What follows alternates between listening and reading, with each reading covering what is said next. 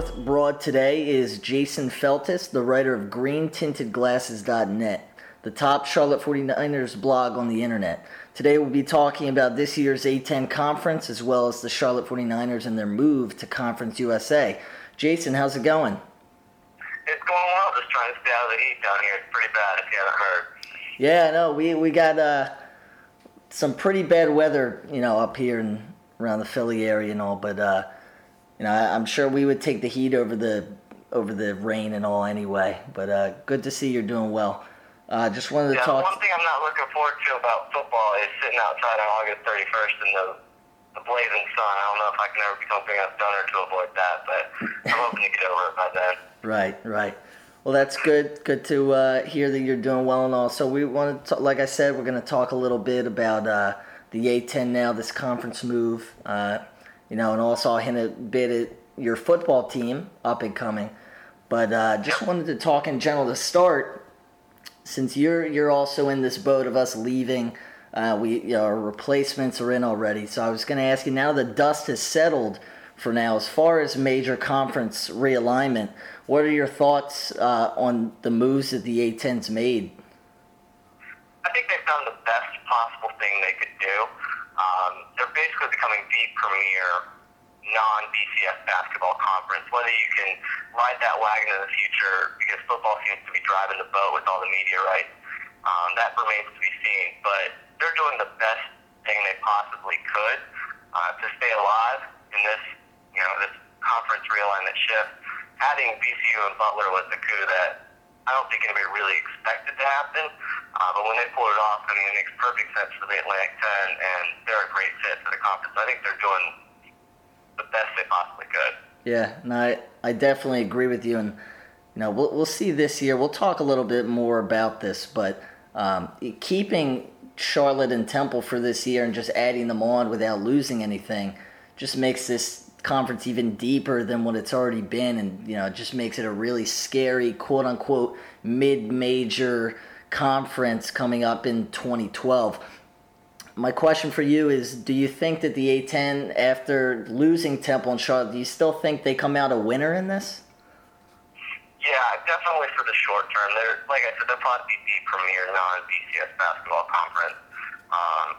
Names like Butler, VCU, Xavier, St. Joe's, even St. Louis these days. It's a great conference, and they're going to be able to maintain that for a long time. Without football, there is that concern, though, that they'll get left in the dust eventually with the media. Because basketball, while the revenues are good for the NCAA tournament, it's nothing compared to what football brings in. Exactly. So they're doing a good job. You're going to be a good niche conference. 10 years down the road, who knows what it'll look like, whether they'll still be a winner or a loser. Right. And you mentioned a couple schools right off the bat that, I think it's safe to say the St. Joe's, Xavier's, the St. Louis's, all these teams are definitely contenders for the A10 this year. And, you named quite a few, and it just goes to show how deep this conference could really be, along with VCU and Butler. So I'm curious, Jason, how talented you believe this year's A10 can be. It's going to be a mess at the top.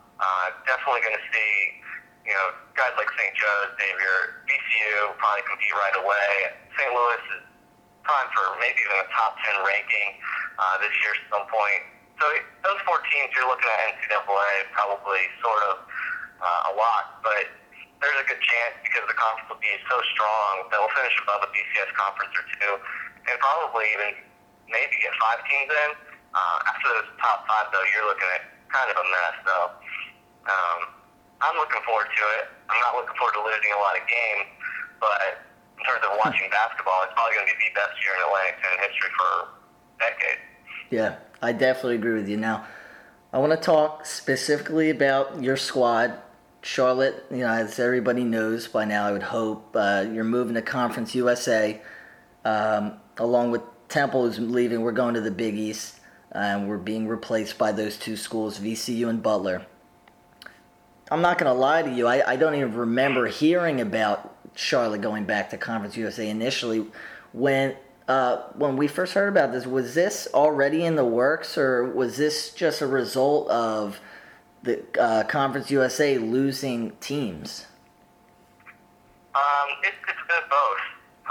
Right from the bat, you're looking at our school starting football. They immediately said FBS, and it was obvious. It was everywhere.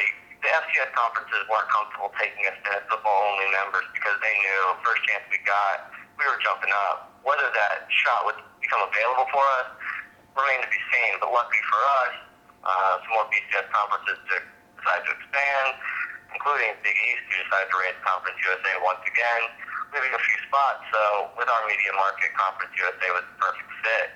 So once Conference USA lost those teams, I think that's when the ball really got rolling for Charlotte to get an invite. It's only 2 more years before we can play FBS football, so it wasn't a big risk for them.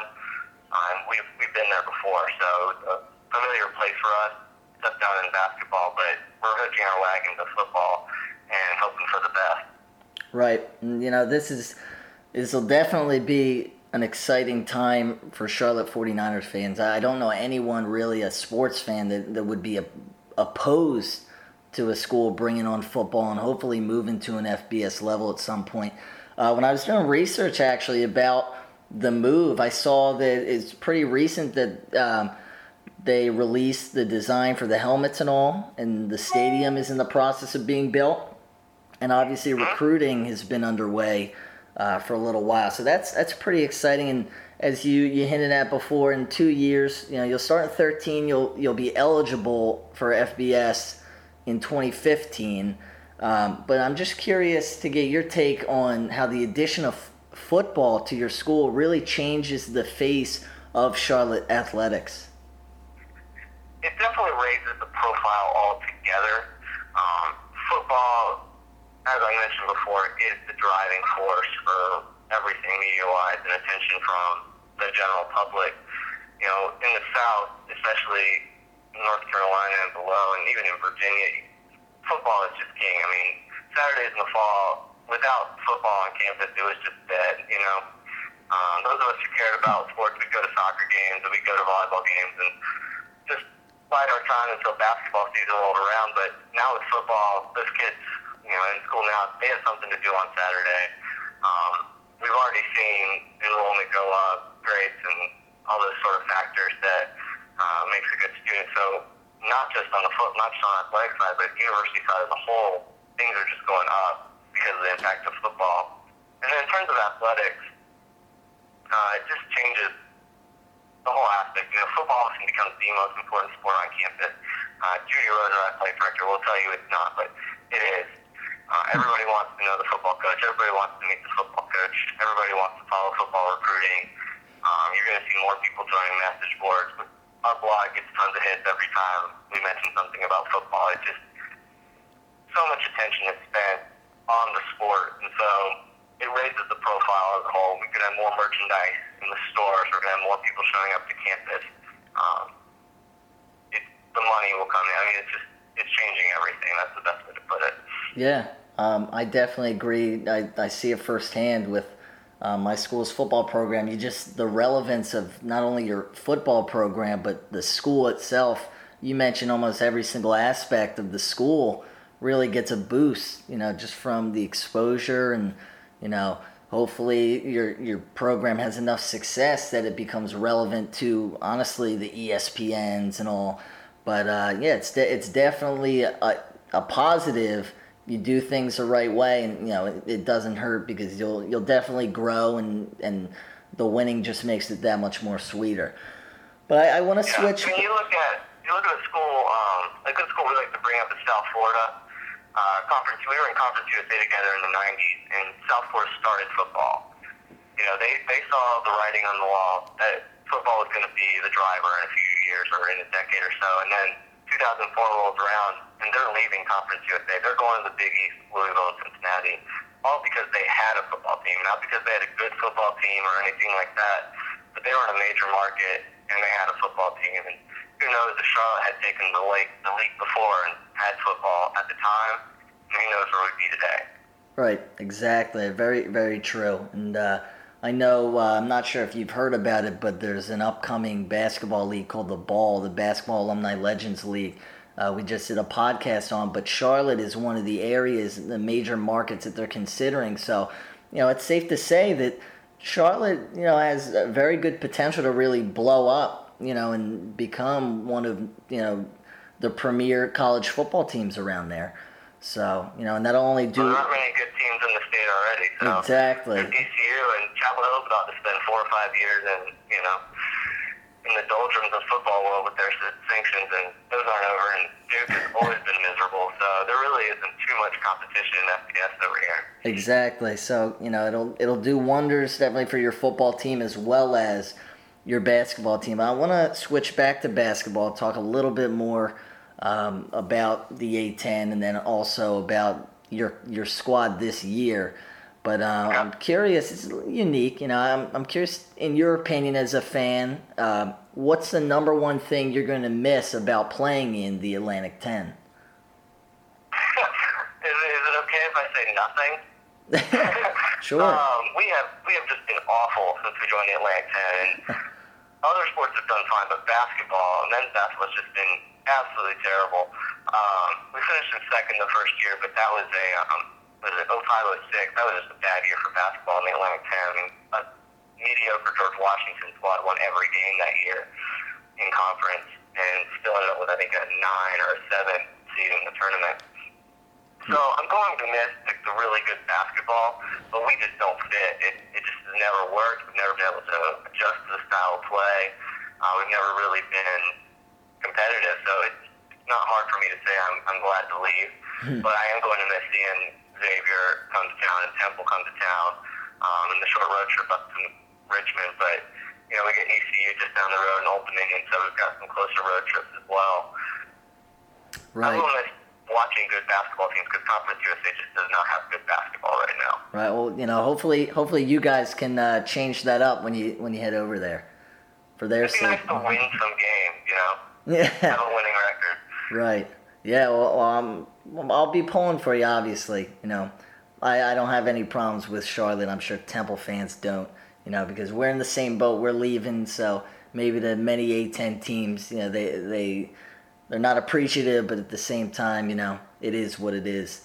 But this being your last year, why don't you talk to us about this year's squad? You bring back your top 3 contributors. So Chris Braswell has a broken foot. I saw an article on that, and but it also looks like your recruiting class was decent. I think you guys brought in like 5 guys, was it? Yeah, it's hard to keep track, to be honest. Yeah. All on their faces. Yeah, well, I was doing a little reading up on those guys, and you've got at least a pair I've read about that looks very, very good. So they can only support what you're building on already. So why don't you talk to us a little bit about the 2012 49ers? We've got a lot of talent, a lot of young talent, and it's not always the best idea to rely on young talent because you never know what you're going to get. Chris Braswell, of course, you heard he had a broken foot, but he should be fine by the season starts. He's going to miss the Bahamas preseason games, but I'm not too worried about that. I think it's a good thing, actually, because it's going to get some touches for our youth. In the paint, that's where we're going to need a lot of help. Mike Thorne is a redshirt freshman this year, and we're expecting him to play really well. Most 6'10" guys coming into college aren't ready to play right away, and that's why he got a redshirt. And even then, it takes him 2 to 3 years really to blossom, so I can't expect too much from him.